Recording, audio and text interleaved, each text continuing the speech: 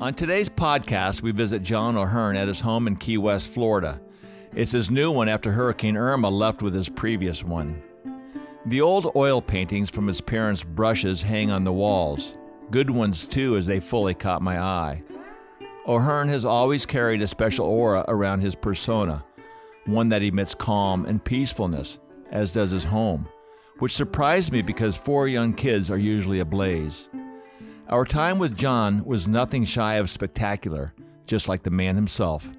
I hope you love this as much as we did.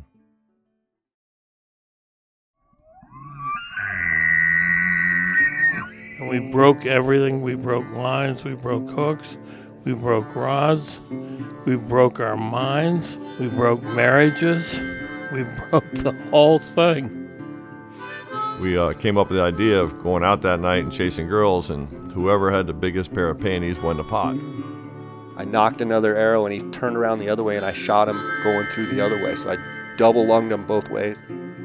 But it was nothing for us to paddle an air mattress out into Government Cut. I got him on. All right, now we're going to teach him a lesson. I'm just an old guy that likes to fish. I'm not quitting yet.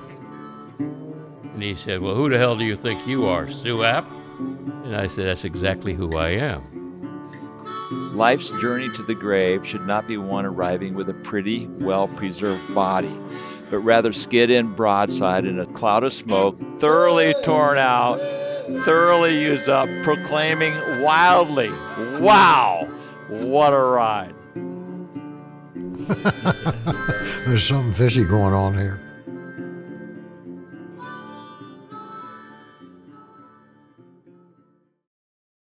John O'Hearn.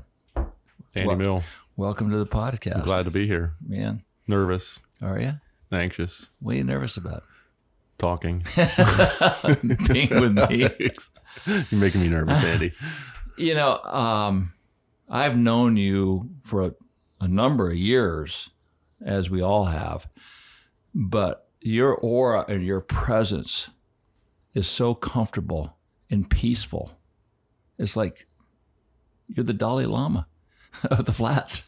I don't know how to. In comparison to everybody else of who is running, at 80 miles an hour with their hair on fire and they're pushing and they're arguing and they're doing their thing, you slip and slide and do your thing. And it's so peaceful and so gentle and so effective. Well, thank you. What is your approach to fishing? How do you feel about that assessment? Well, I just think the approach to fishing is what the approach to life should be. You're just trying to find balance in everything, be it your family life, your career, your time on the water, treating people the right way, treating fish the right way. It's just trying to constantly find a balance that you're not going overboard on one at the expense of another, which is, It's kind of hard during certain times of very, fishing, very hard. especially like in tournaments when you're racing to the lower keys and trying to get to a certain spot early. Right. I mean, it's a day-to-day battle, and I fortunately have a very strong wife who sort of helped me realize the need for some of that to, I want a big family. I have a big family. I have a lovely wife, and it's easy to lose sight of that in the middle of a fishing season. Because part of the fishing is it's addictive. You want to get more and more and more and more of them. The problem with numbers is it's never a big enough one. Right. And if you focus on that, it's easy to sort of lose sight of other things. But two, a season down here is like year round because you have a season for tarpon, and then you have certain times of the year for permit fishing and bone fishing and barracuda fishing. Yeah, very much so. And so you're always juggling, especially with, such a big family that you have. Yes, you are. I mean, and it took me a while, but my wife was sort of adamant that I take weekends off as we started having kids. And I did that. And I think it's one of the best things that I've done for balancing my family and my work and at you the same too. time. And giving myself a chance to recharge. So, I work Monday through Friday and I do stuff with Saturday and Sunday with the family, and then come Monday morning, I'm just raring to go again. Right. Rather than having that like on 30 days in a row, and you wake up you've been punched in the face, and you don't really want to do it that much. And right. It just keeps the enthusiasm there that can be lost. The older I've become, the more I realize that in the big picture, the more you can take care of yourself, you're there for others, because you get pulled in so many directions. You say, well, my family is my priority, but you've got to work three jobs to support everything, and the house mortgage and the truck mortgage, and pretty soon there's nothing left for you. Right. And part of that's choosing. I mean, everything's a choice, right? Everything in your life's a choice. We don't drive brand new cars. Right. I don't buy a new boat all the time. I don't buy new engines all the time. All the furniture in this house was bought at thrift shops or estate sales, or honestly found on the side of the road. Key West is one of the great places to find awesome stuff on the side of the road for free. Right. So in order that I can afford to take those Sure. times off. It's smart. You're financially brilliant. Well, that's my wife is. I just do what she tells me in that regard. I look around your home and I just see such great stuff. I see great books. I see great paintings, great oils, which, come from your family members. I mean, I'm looking at something, I'm thinking, wow, that's really awesome. I mean, similar to things you'd see in museums. I don't have an artistic eye, but I like what I see around here. Well, thank you. We put the stuff we put on the wall. Same thing. We like the way it looks. We put it on the wall. Right. And I'm lucky enough that my grandfather was a painter. My mother's a painter. That, it's just nice to be surrounded by. Growing up, my entire house was full of my grandfather's paintings. Every room had paintings in it. My bedroom did, the dining room, the living room. They were just all around the house. Were they peaceful too, like yourself? I mean, yeah, my grandfather, I would say, was calm. Like my grandmother was sort of the matriarch of the family. She was the one you didn't want to cross. I mean, I sat next to her at dinner. They lived with us for a number of years. I sat next to her at dinner. She was super strict about table manners. So I always had, if I did anything wrong, I would get the wallop of a fork on the back of my hand. One of those old grandmother things. So not calm and peaceful, but my grandfather was the opposite version of that. Right. He was just the the calm and peaceful one that just let things sort of happen, and which is ironic for a orthopedic surgeon. His job was probably pretty intense. And, right. Well, they were obviously pretty adamant about you going to school, private school, college.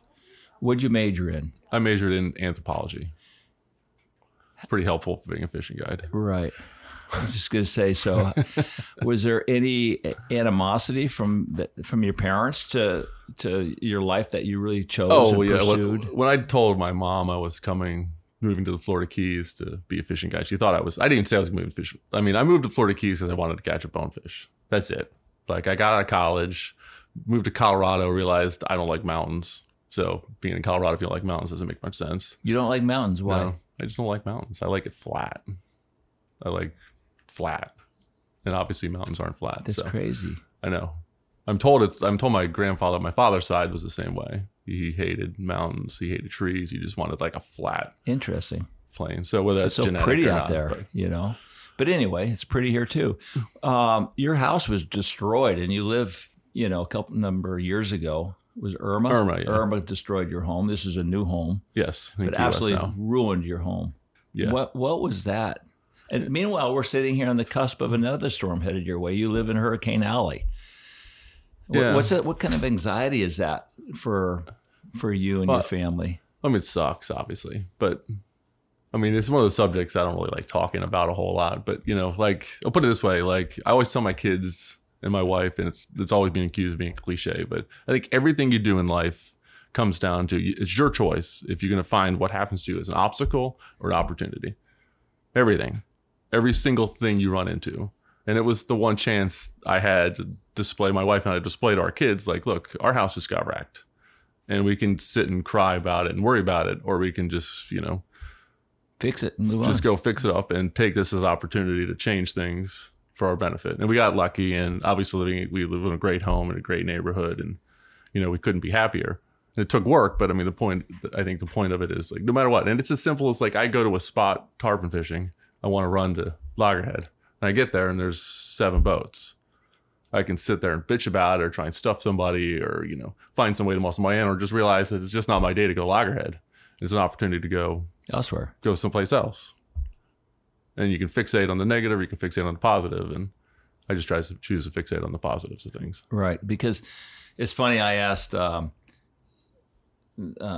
Linville and Dustin Huff about you, and Dustin says he calls you the critter. He says he'll see a half-eaten sandwich in your truck for 4 days later. Yeah, pretty much. Your boats are never washed. No, I'm not good at cleaning. My pants are always dirty. My shirt's always dirty. I got like perma crushers hanging around my neck. Yeah, you're like a hippie born 60 years, too late. Sure. whatever. Yeah, exactly. What's your favorite music? Oh, I don't know. I listen to a lot of country music. Used to listen to a lot of jazz. I'd probably say now just sort of, the Waylon Jennings, Johnny Cash style of country music. Van Sant, listen to him a lot. A little bit, Towns. not a whole lot. But music's not like a huge part of my life. Right. It's sort of on in the background, and I kind of fixate like on a couple songs now and again. Right. And listen to them a lot, and then I forget about it and fixate on another couple songs. How about books? What kind of books do you like to read? I mean, I love to read. I mean, reading's a huge part of my life, my wife's life.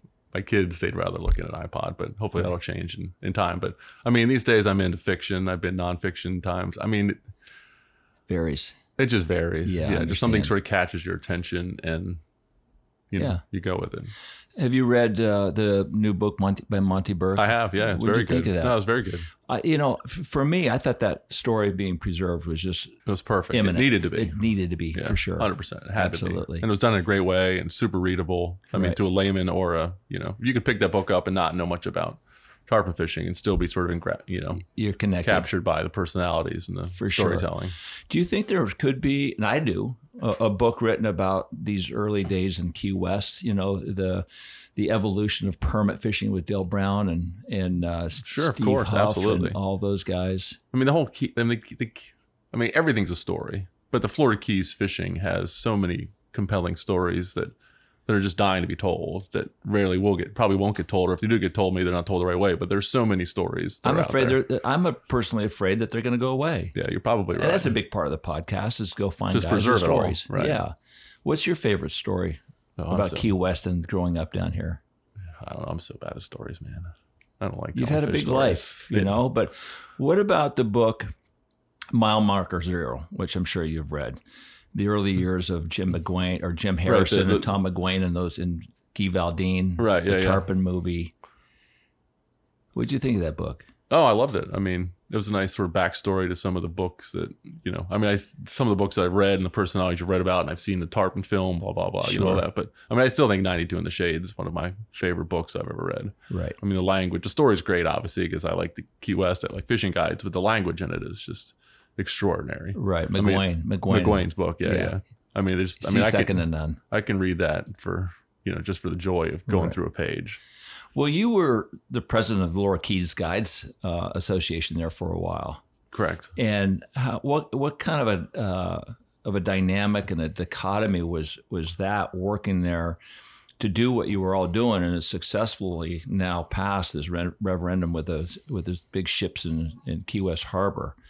That must touch your heart in a very special way to see that. Yeah, the whole thing. I mean, when I took over as president of the Guide Association, my goal, I just wanted to get us organized in a way that when anything came up, we had a voice, a democratically decided opinion, and a voice from fishing guides. And that we also wanted to include light tackle guides, but they seemed to not be as interested in inclusion. Not that we weren't considering their issues, but most of us were flats guides, so we oriented towards flats fishing related stuff. But the point of the whole thing was to just get organized in a way, inclusive. If you're a fishing guide in the Lower Florida Keys, you could be a member. It wasn't like old boys, you had to have somebody refer you. If you're a licensed, organized, paid, Coast Guard approved fishing guide, you could be a member. And the goal was to get those members, individual voices, every major decision's made through a democratic process, majorities, super majorities, whatever, however the issue was, so that when things came up like the cruise ship referendum, or more importantly, like the ongoing sanctuary,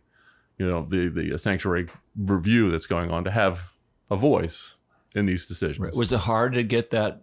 It was surprisingly not hard. The hardest part was just on my end. Getting the numbers and to get the family together to have a voice of solidarity. The hardest part was just getting organized. Like, fishing guides, we're good with our fishing, but we're not good with like filing papers with the IRS for 501c3 status, opening up bank accounts, Simple stuff like just, that. Just the stuff like the nuts and bolts infrastructure stuff. That was the hardest part. Right. Once we got that, the participation from the guides and the guiding community was immediate. Yeah, well, kudos to you guys, knowing that Yeah, it was your a lot of voice work has been by a lot of heard people. by a lot of people. And that's what Willie Benson said. He said, look, it takes a lot of people to move a mountain, and that you guys are doing. Do you consider yourself more of a permit person, a tarpon person, I mean, or just a fisherman? I mean, at times I think I'll put it this way. I feel like in my career I've been sort of fixated by certain species. So I moved down here because I wanted to catch bonefish. But very quickly when I started guiding, I became fixated on tarpon fishing. That's all I wanted to do. Right. Forget about everything else. I just wanted to tarpon fish every day as much of the year as I could. And then after 10 years of that, I just by coincidence ended up with some clients that got super into permit fishing. And I looked, suddenly, next thing I know, I'm super into permit fishing. Not that I wasn't tarpon fishing, but it just became the thing I was obsessed with. Finding a way to catch them regularly, finding a system to catch them regularly. It was something I just became obsessed with. And I have to admit, now these days, the bone fishing's gotten so good, I find myself daydreaming about bone fishing all the time now. Are you bone fishing quite a bit? Quite a bit. I mean, how good is it here?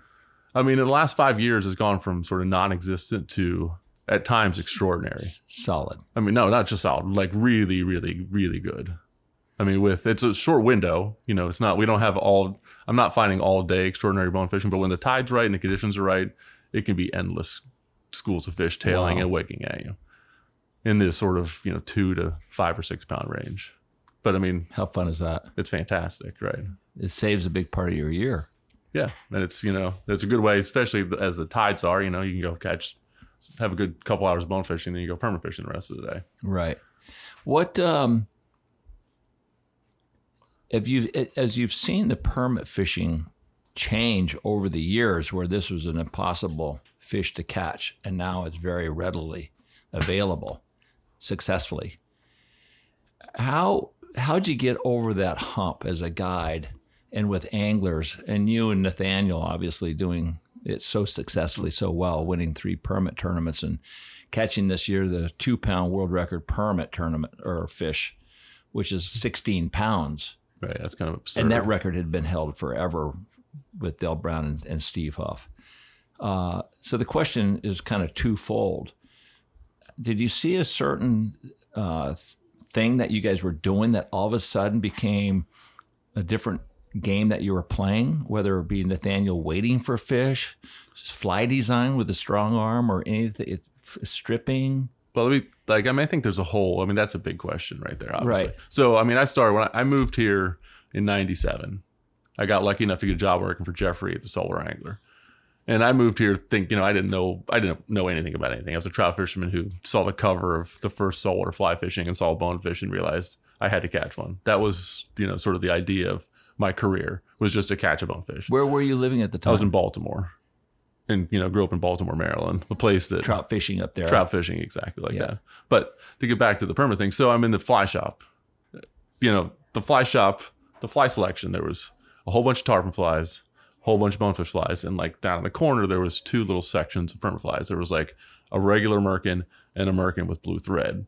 That was the permit fly selection because nobody was really doing it then. Right. What year is this? This is 97. Okay. So I worked in the shop from 97 to the beginning of 2000. And so, I mean, somebody would come in if, let's say Nat Reed and Gil Drake, Nat caught 2 permit a day. It was like the world coming to an end. Like, holy shit. I don't know if I'm allowed to say shit. Yes. But yeah, holy shit. Somebody caught 2 permit a day. It was big news. So you sort of started with this mythic sort of thing you didn't catch. And I quickly became relatively obsessed with catching my first myself because it was so hard to do. But maybe that's a different story. But so we went from that to flash forward 5 years. We have the tournament starting, the first Del Brown starts. And, I think at the beginning, people were sort of kind of like, this is a strange thing. Like, who wants to have a permit fly fishing tournament? And then a couple years of that, there's suddenly more and more interest in it. But I'm losing track a little bit. But and people were catching fish. People started catching more fish. And like anything, you have a scoreboard with your name on it and a trophy at the end of it. It changes how you're going to perceive the fishing. Right. Because no one wants to see zeros next to their name. Right. I mean, it's this driving force. It's not a driving force for those 3 days. It's a driving force till the next tournament. You see that 0 next there, and it sucks having a 0 behind next to your name. So you spend the next X number of months to the point the next time you do it, you don't have a 0 next to your name. So it changed you as a guide as well. It changed me, but I think it changed everybody down here. Right. Having that tournament, that first Del Brown tournament, it changed everybody because suddenly we can all talk about how hard it is to catch them, but we all still want to win that trophy, so we all want to get better at catching them. And I think that initiated, in my mind, I think we live in the golden age of permit fishing.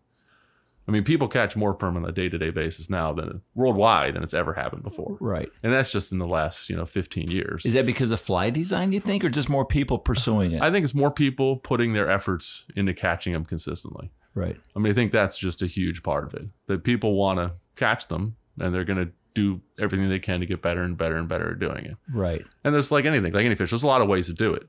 Nat and I ended up developing a system that worked well for us and translates well, I think, to a lot of other anglers, but that's not the only way of doing it. Right. What is your methodology? I mean, it started off, Nat and I both started off in, I think it was 2014. Both of us were both sick and tired of getting our asses kicked in permit tournaments. Like, it sucked. We didn't like it. First year, we have some prototype designs that Dave Skoke put it. Our fishing was so naive that we were going into the tournament, didn't even know what kind of fly we wanted to use. That's how naive we were. We had these flies, we tied them on.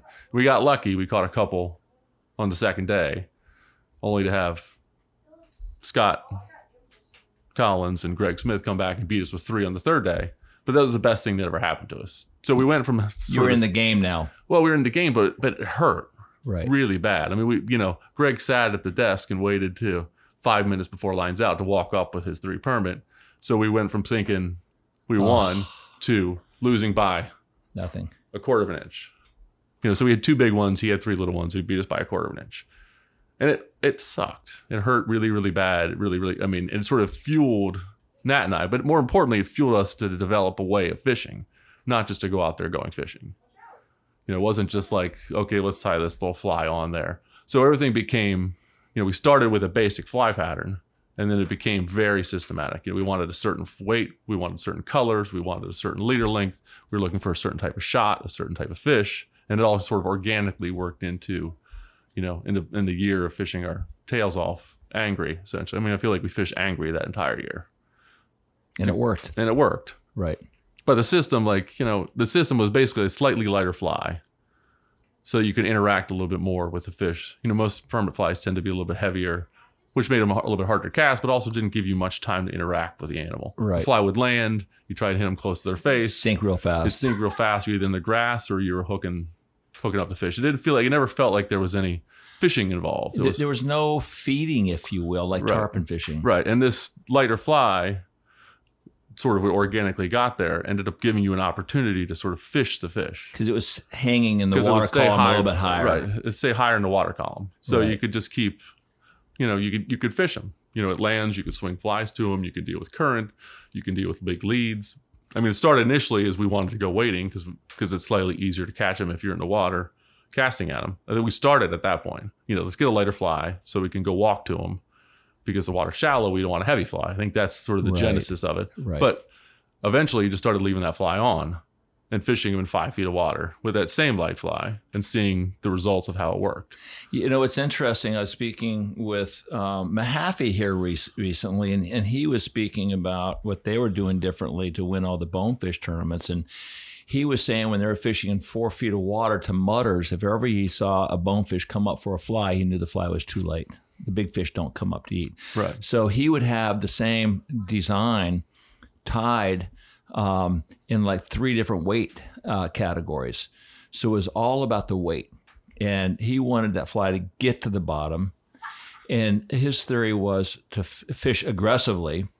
If they were tailing or mudding, put it right in front of their face. When they looked up, it was one pop. That was it. One pop. And they'd go get it. Right. They'd get up, tip up, and get it. And fishing with a clear fly line. So they could, with a quartering shot, get that fly in there without the colored fly line bothering them. Have you guys experimented much with the clear line? I've played a lot around with clear lines, and at the end of the day, I just don't like them. As a fishing guide, it's just so hard to... You lose the fly? You lose the fly, you lose the end of the fly line. It's very hard for me to interact or try to help my client. And even Nat has played with them. We just sort of end up just sticking with a slightly longer leader. I'm going to put it this way. I haven't had somebody catch a fish with a clear fly line on my boat in years. Permit or tarpon otherwise. I just don't like them. I don't like the clear tips. I just like to be able to see the end of the fly line. But to your point, I think the key to those tournaments, any good tournament team, those guys who are doing it have a system. Right.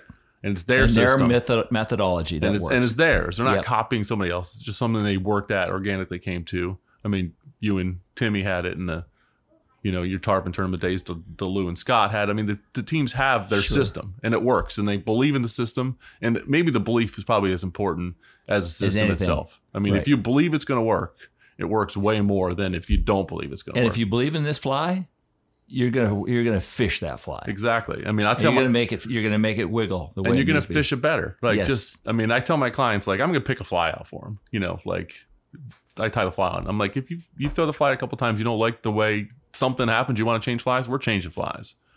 Because the guy with the rod's got to have that belief in the fly. Right. And I'm firmly think, when you believe in something, you do it better. Mm-hmm. Do you believe in karma? I mean, I don't know the sort of the specific definition of, karma in the, the good Eastern stuff, tradition. bad stuff. But I do believe, like, if you're at peace with what you're doing, you're sort of present in what you're doing at the moment, better things happen than if you're sort of in the back of your mind Nat and I call it the worm, that little thing in the back of your head that tells you it's not going to work. As a fishing guide, it's like, did I pick the right spot? Are the fish going to be here? They were here yesterday, but I haven't seen them in 5 minutes. Or as the angler, you make a cast and it all works out, but the fish just doesn't eat your fly. Right. It's always fighting that worm off, to keep interesting to get away from that, like the little things in the back of your head, giving you all that negativity that just gets in the way of success. That's one of the things that Nate had spoken to me about you, was that he's never seen you upset. Nothing bothers you. You're like a duck with water sliding off of it, and you just go with the flow. You know where you're going to go, and you believe in it. It's just a good facade, I guess. It's like a duck on the top of his feet are kicking like, oh my God, I hope this works. I hope exactly, this works. Yeah, I hope it's going to work. Exactly.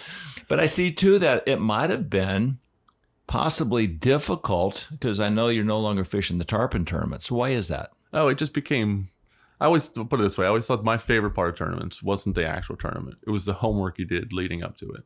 The journey to get there. And I'm just at a point now, I just don't think, I even told Nat in this year's Gold Cup, like, I think it was day 4. I'm like, man, I don't know if I got the desire to do that anymore.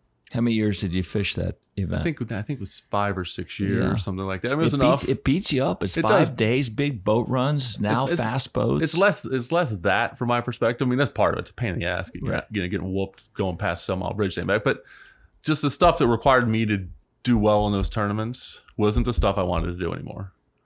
Like, I don't want to sit on the ocean and throw worm flies or whatever fly. I just don't want to do that anymore. It's just not what I'm interested in. Right. And so what that leads is, do I spend a bunch of my time with my other clients doing things I'm interested in, catching tarpon and things, but it's not translating. Again, the guys who do well in those tournaments, it starts when those fish start swimming, they're working on it. So by the end of June, they know exactly what they're going to do. Right. And just the last couple of years, I just haven't been I just don't want to do the homework, and I wasn't prepared. Right. Yeah, I know. I get that. Do you still have the fire on a daily basis to go catch fish as you would in a tournament, or is there a little bit of a let off? Sure you want to go catch fish, but are you still as driven? I'm definitely as driven. I think there's a different kind of driven in a certain, a tournament's only about catching a certain number of a certain species of fish. And that leads to you doing things in a way that you're going to the spot that has fish. You know what they're going to be doing, and doing that day after day after day is a great way to prepare for a tournament. But there's also other ways to do really, really cool things. It's finding, like, these days I have more interest in finding some place I've never fished before in my life and going there and finding fish. Knowing they're there and you go find them. Or not knowing they're there. Yeah, right. And this fishery is so complex.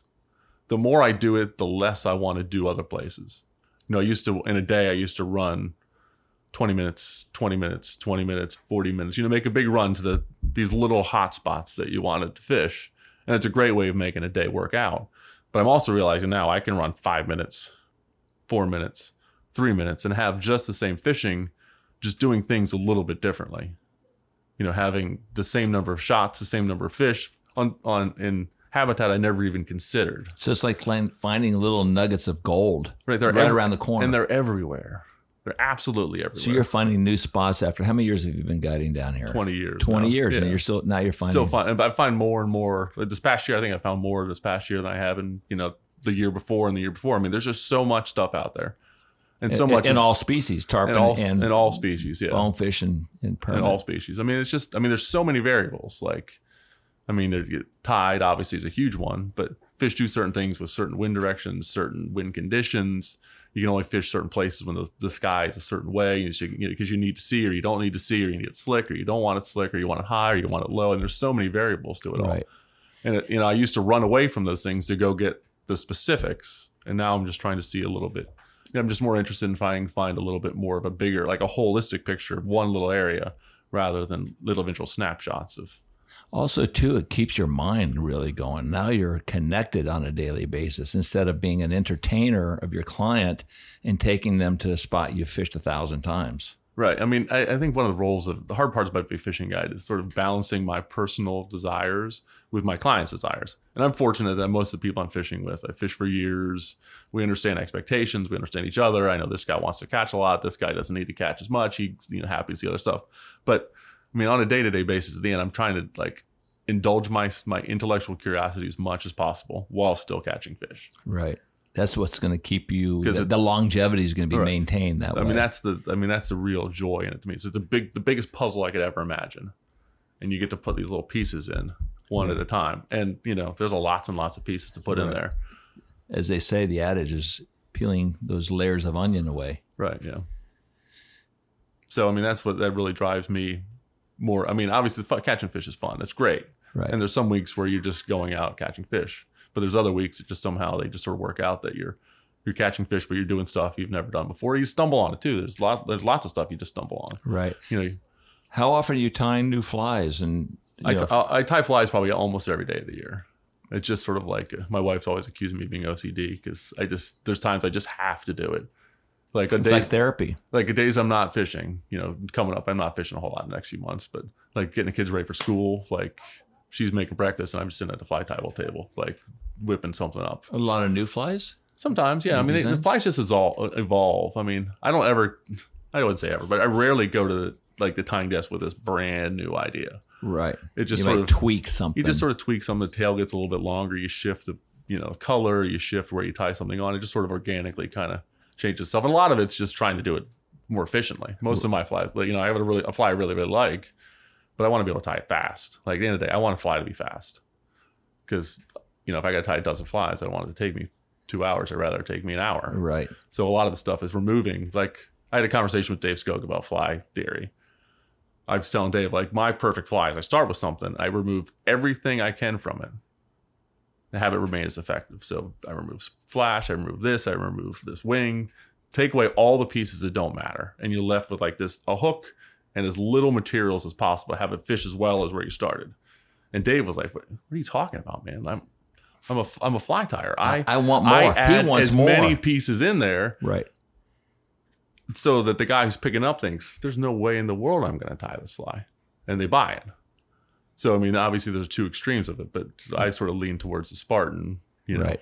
I mean, when I see you in your life, obviously you're very efficient. Yeah, I try to be. As much as you can. Yeah, as much as I can be, right. With a pile of kids and your lifestyle. Yeah. What was it like for you to all of a sudden being in the Widowmaker racing at 70 miles an hour in a tarpon tournament? Because I just don't see that. Yeah, I don't like going fast. I will admit that. Right. But like anything, you get used to it pretty quick. That's the one thing. How quickly you get used to going fast. Do you like going fast now? No, I don't like it. But you get used to it. Like you start off the first time I run his boat in April or something. Wow. I'm like, holy man, this thing is flying. But by fifth day of the Gold Cup, you're not even thinking about it. Yeah. But yeah, I don't like going fast. I don't think you like skiing. No, I hate skiing. I don't like mountains, remember? What's the weakest link in your arsenal? Oh, doubt. Probably self-doubt. If that makes any sense? Yeah, for sure. Because Nat and I, both of us are constantly doubting what we're doing. We constantly think we're not. Because you're trying to perfect a methodology, the system. Yeah, or just what I mean. We always have am I making the right decision? Are we in the right spot? I always want to get to the point, particularly permit fishing. My goal in a day's permit fishing is to be numb. So when I get to the spot, I don't see fish, I don't care. I catch a fish, I don't care. I go to the next spot, I don't see fish, I don't care. The point is that numbness sort of keeps me that self-doubt connected. it keeps me connected to that moment right there. Just sort of just keep doing the job, just keep doing it, and don't feel anything. I'm talking extreme of sure. Of permit fishing. You're in the zone. It's like a golfer shooting 60. Right. So things are happening. They're going, and there's no mind to get in the way. Right. You try to remove all that. And so it's late. I mean, the negative, of course, is Nat catches a bunch of fish. You don't feel super high about it. But the benefits being when you don't catch fish, you don't feel super low about it. And I think that sort of helps me finding that equal balance. That balance of it, so you can perform at the level you need to perform at. When I first got into tarpon fishing, I had, such extreme emotions. Because when you hook a fish and you catch a fish, the high is so high and the lows are so low, especially in a tournament when you break one off or lose one. It's so bad. Oh my God, in the end of 5 days, you're just exhausted. And I don't think you can eliminate those high highs until you do it really a lot. And then like you were just mentioning, you get to a point where you're no longer getting quick with the right hand setting the hook. You just slide it, you get it tight, you get it up there with some resistance and just seat it. In the early years, I'd see a fish bite my fly a little bit too fast, and I'd yank it out. I'd look at my hand and go, I would just, the profanity was profuse coming out of my mouth, looking at this right hand. Don't do that again. Bad hand. Make a shot. No, I know what you're saying. What do you remember? You go from these to, to this.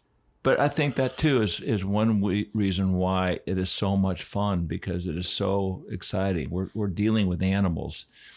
Nikki and I love to bow hunt for big, for animals. I say big bull elk, I'll take any elk. Right. But when you're talking to the animal and all of a sudden you pull him in from 700 yards and he's screaming at you and you kill him at 5 yards, I mean, you're speaking. Incredible. You are speaking to a mammal and you're convincing that animal to come to you. And I remember the very first shot I ever took at an elk. I was shaking, and I've done a lot of pretty fast things in my life, skiing at 100 miles an hour for a living. You think that I could handle knocking an arrow. I couldn't put the arrow on the string. It was so exciting. But the more you do it, the more you acclimate. But the whole tarpon thing, I would think too, and I see this with some of my friends that want to come down and fish. They get so excited, or people who permit fish. It's a dream fish. Most likely they'll never ever catch one. How do you convince somebody to get the shot and to get them into a fish that is a dream fish, and they haven't done it a whole lot? Right. Yeah. I mean, it's a tough one. I mean, it's a problem I don't have as much anymore because most of my clients are customers. Customers I've had for a very long time. But you're right. To the case in point, it hasn't always been that way in my career. So you have a lot of people that it's their first time. And obviously, as a fishing guide, you want your first time, you want the guy to come back. The goal is to have him come back and back. And the way you do that is to get them comfortable in catching fish. I mean, I do think I fished with Jeffrey Cardenas, my first employer at Solar Angler, the day after I quit working for him to become a full-time fishing guide. So he takes me out fishing that day, and I'd never caught a permit before in my life.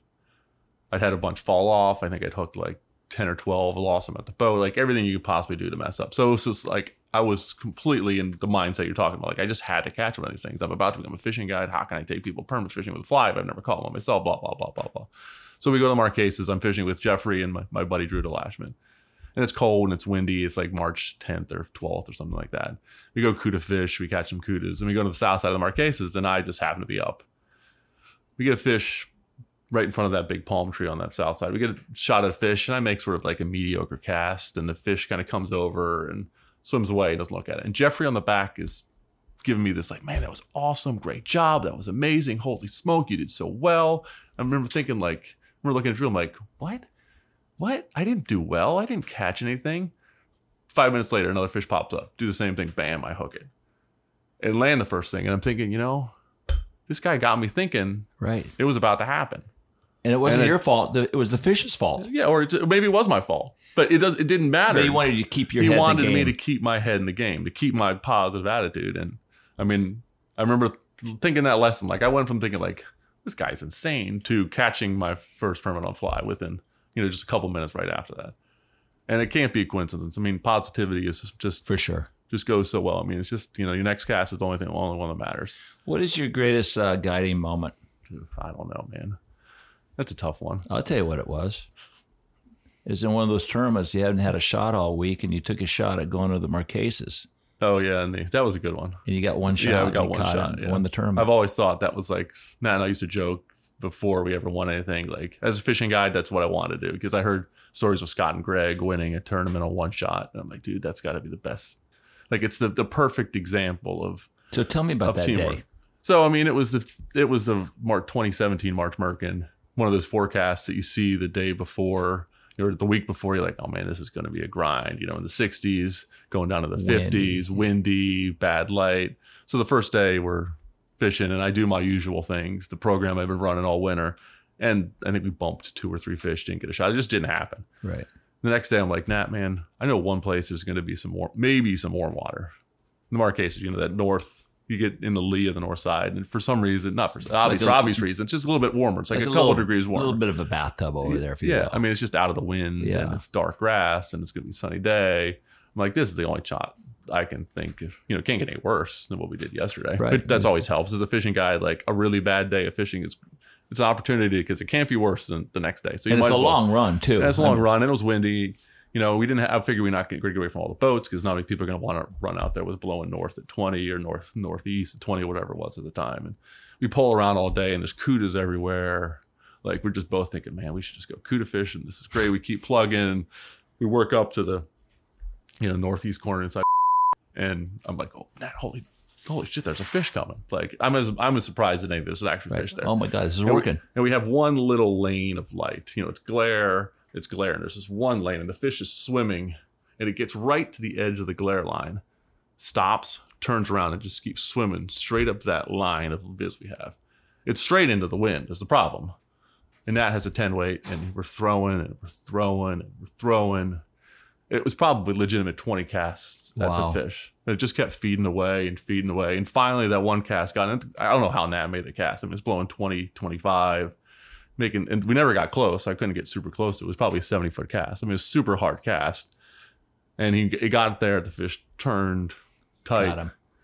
Swims away. Of course, Nat always goes wild. Does when he catches. Yes, he wouldn't. That looks like a cool cast. When he hooks a fish, he's just like a ball of nerves. What's he do? Oh, I mean, he's always. You can tell he tenses right up. Like you could see his like. Does he get quiet? He gets quiet. He gets tense. And this whole fight was like super, because we're knowing this is the fish that's going to win. It's going to be the only fish caught, possibly. It's probably going to be, and it's not a little one; it's a big one. So if it was, if it was a 5-pounder, there's always a chance somebody catches a 6-pounder. This was, I think it was probably 25 pounds, 26 pounds. A nice big fish. So he's super quiet the whole time, super quiet. Finally get it next to the boat. One thing, whenever we hook a fish, I start the engine immediately. Once that fish is on the reel, I'm jumping down and starting the engine. So we've been idling after this thing for a while, and it gets to the boat, and I normally don't take that net shot unless they're right up on the surface. And sideways. Yeah, just sort of right on the surface. You use nice easy thing. I don't like that lunge because I think you're going to get more negatives and positives. If they're still vertical, they have that power to still serve. Right. So when they're like that, the fish gets next to the boat, and Nat just screams, just do it. Just do it. Just do it. So I stick the net down, and the fish just swims right into it. Yo, baby! So that's what Nat's saying. Like Nat starts screaming and hooting and hollering, and the fish is in the water, and I take a little sort of cinematic moment. I'm like, wait for it. I lifted the fish up and into the boat. And I'm like, now you can start celebrating. It's funny. Hey, you say that because until it's in the boat, it's not in the boat. It's not. Until that thing's in the cockpit, it's not in the boat. Here's a story that happened to Timmy Hoover and I one time in the Gold Cup. We had a really big fish, and Timmy had gaffed it. But instead of taking that one shot, you gaff the fish. He's in the boat right now. It's one move through the lower jaw and keep the momentum going and keep him coming in. And Timmy gaffed his fish and pulled him up next to the gunnel and held the fish there for a second. Pinned him under the gunnel, right? Yeah, he had the gaff not against. You didn't have him pinned. He just had him up here, but there was a big pause. The fish shook his head. The fly fell out, and Timmy dropped the gaff, and the fish swam off with our gaff. Oh boy! And it's a 120-some pound fish, so we get 200 points for a release, 1,000 points to swim away, and we lose the Gold Cup by 8 ounces. Oh wow! Stuff happens. Yeah, shit happens. Right, exactly. What if you can give, the audience, maybe a couple of things that they can think about to help them become a better permit fisherman? What might those things be? Oh, I think first of all, it's just the belief that they're catchable. I mean, permit are more catchable now than ever been. So just when you see a shot, think you're gonna catch it. I mean, I know you can just trick yourself. Like every time you see a shot, think you're going to catch that fish. Like I always I have a couple of clients that the wind's over the right shoulder. They'll tell me you can't do something. Like you can't say I can't. You just say I'm going to try. So just expect to do the things you need to do. So, I mean, that's one thing is a headset, like a mindset. Just believe you're going to catch permit because you can catch them. They're very, very catchable. The hard part to catching was getting the fly there. So the more you practice your cast, the better your casting is. And both sides. So you have dexterity. Right, backhands. I mean, God bless anybody who can cast with both hands, but having a backhand is of huge importance. But get your casting better. And if you get that backhand, somebody permit spook when the boat moves. I think that's the moment when most permits spook or get nervous or get tweaked is what I do with the boat. You got to push harder to get to them or something. Right. So if somebody doesn't have a backhand and they can't cast I got to spin the boat right. to set up the right hand, those fish feel it immediately. So if you get a backhand, you're going to catch literally 50% more fish. Tell me about your DNA. You were telling me that your father fished, your grandfather, I think, was a My grandfather was fisherman. My grandfather was the only one who sort of fished in the family. So, I mean, he was a big game fisherman. He grew up in rural North Dakota and became a doctor and moved to Omaha, practiced for years, and finally lived with us when we were in Maryland. Did he teach you how to fish when you were younger? He did not teach me how to fish. So where did you get the bug? I mean, I remember being in a Cowdoors, which is sort of like a Kmart equivalent. It's like a regional. And I walking through the sporting goods aisle and I see this like $20 fiberglass fire rod with a reel, just garbage, level line reel, one of those $20. I'm like, I just want that. You didn't know anything about fishing. You just wanted a fishing rod. I didn't know anything about anything. You were a kid. You wanted to go. I wasn't even a kid. I was in high school. Like I wasn't even a kid. Like I didn't fish growing up really, other than like messing with worms occasionally. Like it just wasn't something anybody I knew did. Nobody fished where I grew up in Baltimore. It didn't, and I saw that rod, and I'm like, I just want that thing. And I bought it, and I was terrible. But I was fortunate enough to at least have one trout river, the Gunpowder River, which is about 20 minutes from my house growing up. So by the time I got to college, I got a little bit more adept at it. I would go up in the summers, fish a sulfur hatch or to fish a caddis hatch or something like that. But it took me, a pathetically long time to catch my first trout. I mean, embarrassingly long time to catch. Are you a good athlete? I know that you participated in a bunch of sports. Oh, I mean, I'm like your average guy, good athlete. Was never going to go anything. But you're crazy about watching sports. I love TV. sports. I mean, I love playing sports. I played sports growing up. I mean, I love sports. Sport is a huge part of my life, a huge part of my family's life. I mean, I think most lessons you learn in sports can feed you really well for the rest of your life. As far as teamwork, personal, just work, learning how to do work that hurts a lot of the time. Literally in sports, it hurts. I mean, you need to go running. If you want to get shaped to play soccer, it's going to physically hurt you. And I think you're pretty good at leaning into the pain. Yeah, I love pain. Yeah. I love the. What's your favorite pain? Probably mental anxiety. Really? Yeah. You sort of feed off of it. Like, really? Yeah. I mean, that's where you appear to be so cool. I know, right? It's weird. But I mean, that's where the fire comes from. It's sort of like to just sort of like, I have that doubt, constant doubt that I stink. I'm bad at this. I'm not any good at this. Even after all these wins. It doesn't make any difference. Like always, it's like, I'm not good at this. So do you think everybody has that? I'm not worried about everybody. I'm just going to worry about me. No, that's a good way. I mean, right. There's a lot of things you can't. I worry about the things I can control. Right. And I can't control other people's headsets. But I know that's the fuel that I have. So that's your weakest link? Yeah, it's probably like anything. Like your greatest strength is your greatest weakness. The times when you focus on the fact that you feel like you don't know everything. There's the days the week, maybe I have a bad week of fishing. It's because I kept doubting what I was doing. And then you have a good, at the same time, that same doubt will lead to, getting better at it if you sort of just face it and move on with it. But that's my, just that constant, like, I'm not any good. I mean, I have 40 journals. I've been writing every single day of fishing. And half of it's just so I can, like, work through in my head what I did right or what I didn't, where I did it wrong, like on a day-to-day basis. No kidding. Yeah. How do you work yourself out of a hole if you're in that hole? Just keep pushing. I mean, like the whole Steve Huff thing, just keep pushing until you find a fish. I mean, or the fish finds you. I mean, it's just as simple as just keep working. It's amazing how many flats guides have Steve as such a. Yeah, it's like the Babe Ruth of our sport. Yeah, absolutely. I mean, there's never going to be another Steve. I mean, he came at a time and a place when this, this fishing was formed enough to be a thing, but was still unformed enough for him to shape it Right. in a way that's never going to happen again. Just like there's never going to be another Babe Ruth. You know, there's great baseball players after Babe Ruth, but there's never been that guy. And Steve's our guy. Right. Because he was, at the time and the place and his effort and his work and everything he put into it. Right. Who do you fear most on the water in a tournament? Other guides and other anglers that you have ultimate respect for. I've tried to remove that aspect of thinking. In tournament fishing, I try to. It's like golf. You can't do anything to the other boats to make them to affect them. You can't do it. It's like a golf course. Like Tiger Woods out there. I bet Tiger's probably wasn't worried at all about anybody other than himself. And that's sort of the focus I have. It's like I just want to do everything I can do, get as many shots as I can, or get the right shots, or catch as many fish. But it's just about what I'm doing. I'm not worried. I try to remove all of that. I don't worry about the scoreboard. I mean, a lot of times I don't look at the scoreboard. I don't want to know what the scoreboard is. I just want to do what I'm going to do and for the X number of time and just see what happens. See how it because unfolds. Again, I have no control over what other boats do in the tournament. Because it's interesting. I mean, if you take a look at a tournament, I'd know who was in the tournament. They always fished with the same guides. And there would be a certain guide that I would fear more than the angler. And or an angler that was really good, but with I know what you're saying. Subpar guide.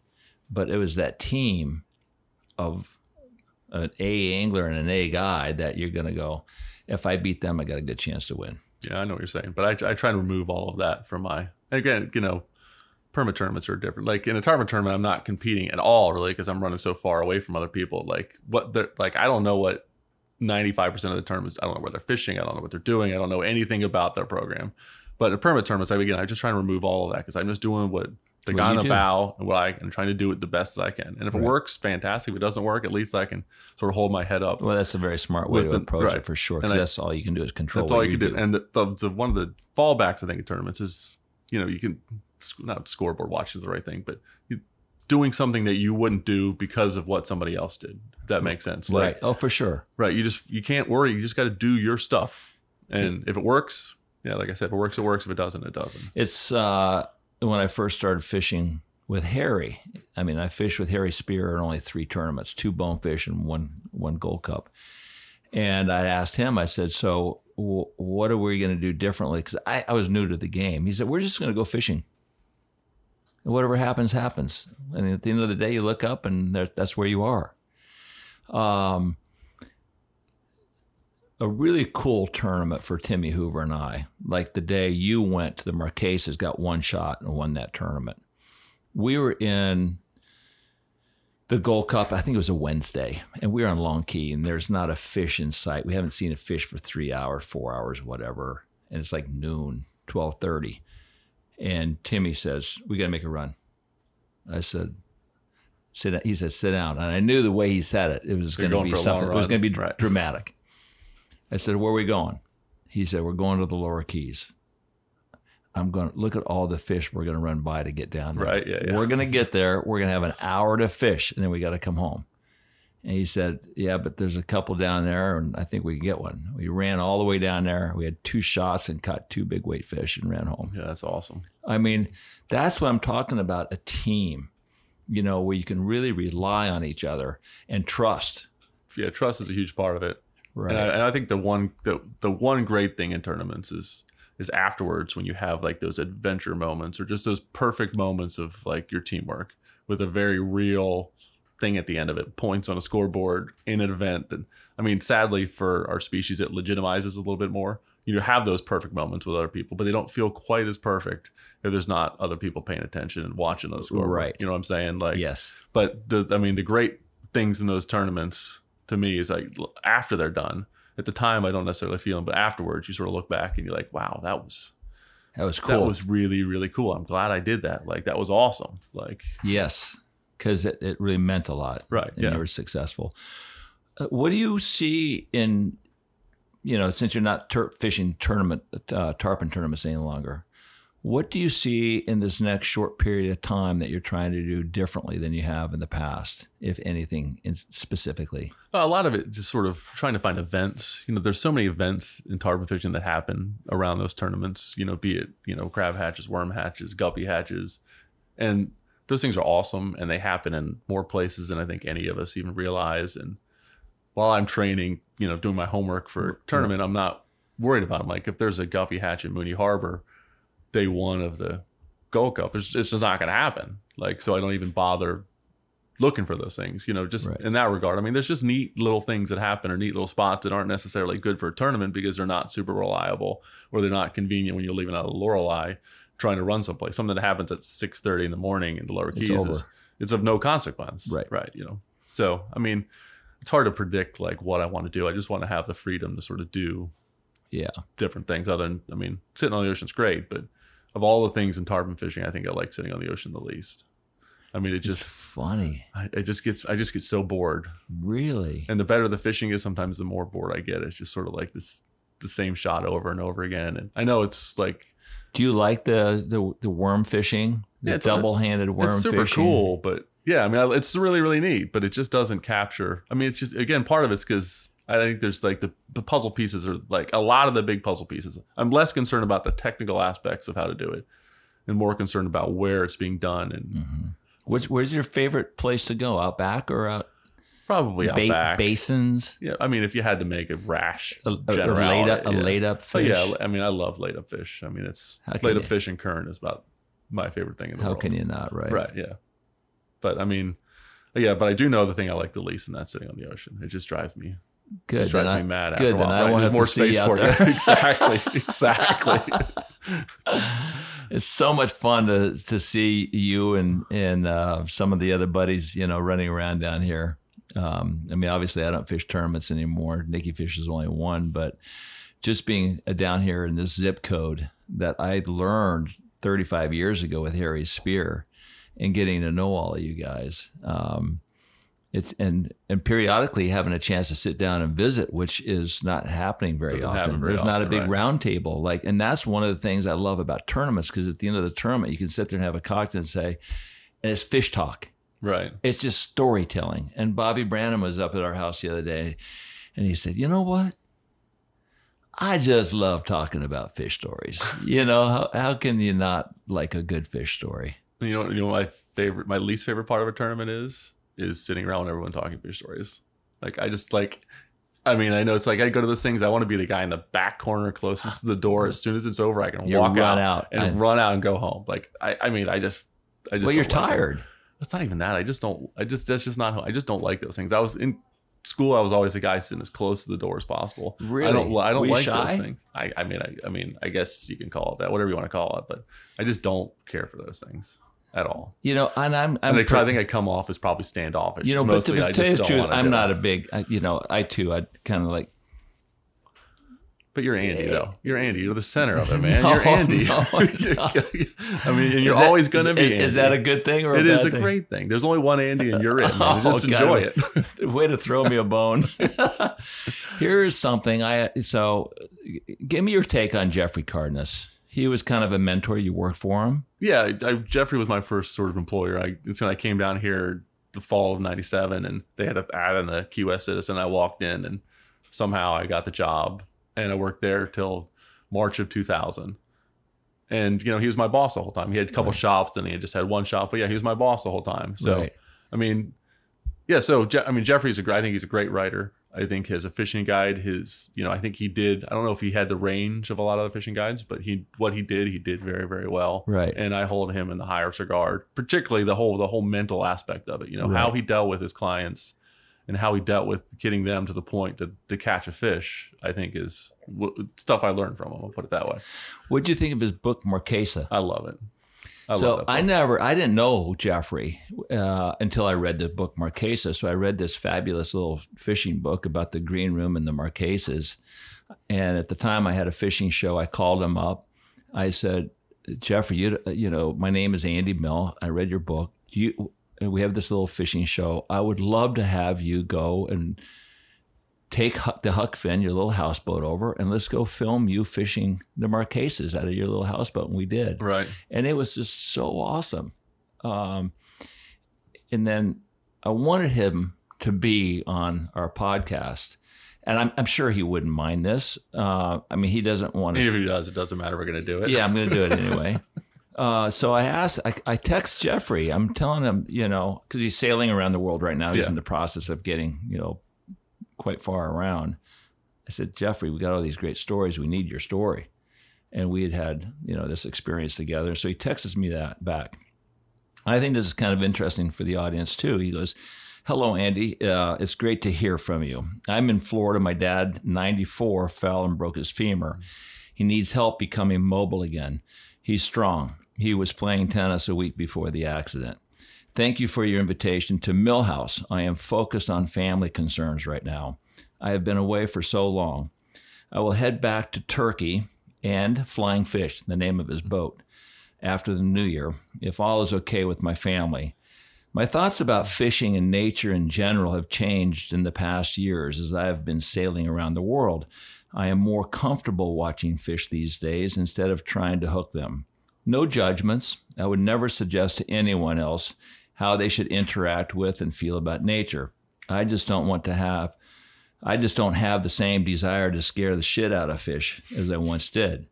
I realize this can be interpreted as a hypocritical view coming from a guy who once made fishing his life's work. I will always be grateful for those days and to you by the way, for graciously helping me to advance that career. I never did. We just did a TV show together. Right. Please understand I'm not eulogizing about people who fish. It's just been a personal evolution for me, a desire to become more of a fish and less of a fisherman. Thanks again, Andy, and warm regards to your family, Jeffrey. Do you see yourself ever? I get that. I know you get that. I mean, I get it in a very real way. And I mean, I think it's sadly part of it's in our DNA that I can't right now look at fish and not want to catch them. I can't. I get it. I should. Yep. But I just can't. I can't go out. I talk to people about wouldn't it be great to get all these photos of Permit doing their cool things? And I'm like, I've tried. I just can't do it. I have to have a rod or I have to be pushing a boat and I have to do this. Right. And whether that's, I don't want to put a label on it. It's not good. It's not bad. It just is. You're just not at that level yet. Right. Or maybe I never will be. Right. I mean. But I understand. I understand what he's saying. Right. I fully get what he's saying. And it's obviously a big thing to, it's a big shift. And I get the shift, but as of right now, there's no way I can. I'm not there yet. And I don't know if I'll ever be that way. I don't know if I want to be that way. Yeah. But I get it. I was really lucky to have a son that really enjoys fishing. And once I got out of tournaments, I don't think I would have fished nearly as much as I have been over these last number of years without Nikki there on the bow of my boat. And that has taken a whole new level of perspective for me as a fisherman to basically feed all this into him and see it successfully received. And see where he goes with it. How do you feel about your kids and fishing? I don't want to push fishing on any of them, but I like being on the water with them, and it'd be fantastic if they get it. If they want to go do it. But whatever they want to go do, I'm fine. Fully into it. We spent most of the time this summer lobstering and snorkeling at the reef and trying to find shipwrecks and doing all that. Oh, cool. And it's great, So you're in the water chasing stuff, hunting. Exactly. Flats fishing is like any kind of hunting. It's just, it's like anything, walk beachcomber looking for sea beans is hunting. Right. Looking for lizards is hunting. Hunting is sort of, again, like I said, it's just what our species does, for better or for worse. That's what we do. We're the world's greatest hunter. We're the world's greatest predator. And whether people lose sight of that, and that's one thing I tell my clients. Remember, we are the apex predator that's ever lived on this planet. Just look what we've done to it. Right. By doing it. But at least we can realize that and focus on that and, accept the fact that that's what we do. And now it's our responsibility to preserve it. As any good hunter needs to do. Right. That's what you have to do if you want to keep doing it. Right. And back to the Guides Association briefly. The one conceit we had when we started that Guides Association was that the number one way for mankind to interact with the natural environment in the ocean way is fly fishing, shallow water fly fishing. We catch so little. We have as small a footprint as I think you could possibly have while still interacting in a very real way, and generating a lot of income. That's the number one conceit of our Guides Association. Right or wrong, that's the conceit of it. It's a mission. That's kind of a mission. And we're low density. We all get too close to one. So it's a sport that I think is compatible in a lot of ways with what's facing the world. Right. That a lot of other means of doing things are not necessarily that way unless they rethink how they do them. But, you know, it's just, that's why I think I sort of gravitated it. I mean, it's a way I can interact exactly how I want to interact. Involves a lot of skill, a lot of effort, a lot of time, but the footprint we leave is pretty small. Yeah. And it's there. It's obviously there. I'm not going to lie. I mean, we kill fish. I mean, that's just part of fishing. You're going to kill fish whether you want to or you don't want to. And I have to admit, I kind of like watching it sometimes. Like, I don't mind watching a fish die every now and again getting eaten by a shark because it's pretty watching pretty awesome. Nature. Yeah, it's great. Yeah. I mean, and sharks got to eat too. Let's remember that. So I can feel okay the next time that happens. Yeah, I mean, stuff happens. I mean, you think back, like what have I read someplace said in an unmolested ecosystem, something like 90% of the biomass is apex predators. Somebody's getting eaten every day. Somebody's constantly getting eaten. We live in a world it's so far removed from what it's supposed to look like that we forget that those big sharks are supposed to be there eating. Yeah. Harry Spear once said it's a land and a world of the fast and the dead. That's a good You're way of not putting fast, you're dead. Well, it's great. It's great hanging with you. Well, thank you so much. You're a great pal to not only us, your fellow guides and anglers, but to the environment. Well, thank you. And I so much appreciate you. And before I go, you got to get your old television show out there somewhere. We had fun, right? Well, I mean, like, no, I'm talking about the one you did for the Outdoor Channel. Oh, Sportsman's Journal? I mean, I watched that thing in college. Did you? I remember, like, my mom had that channel. I'd come back and, like, I would, like, okay, it's Friday night. It's 9 o'clock. It's going to be on. I can't wait to watch the show. No kidding. And you can't find them anywhere. Like, they're not on the internet. It's like the only fishing show that's not on the internet. So you get that damn thing on the internet. So what was it? So what was it like when we finally got to... Yeah. So what was it like when we finally got to fish together and chasing silver? It was just surreal. It was so much fun. Yeah, it was a lot of fun.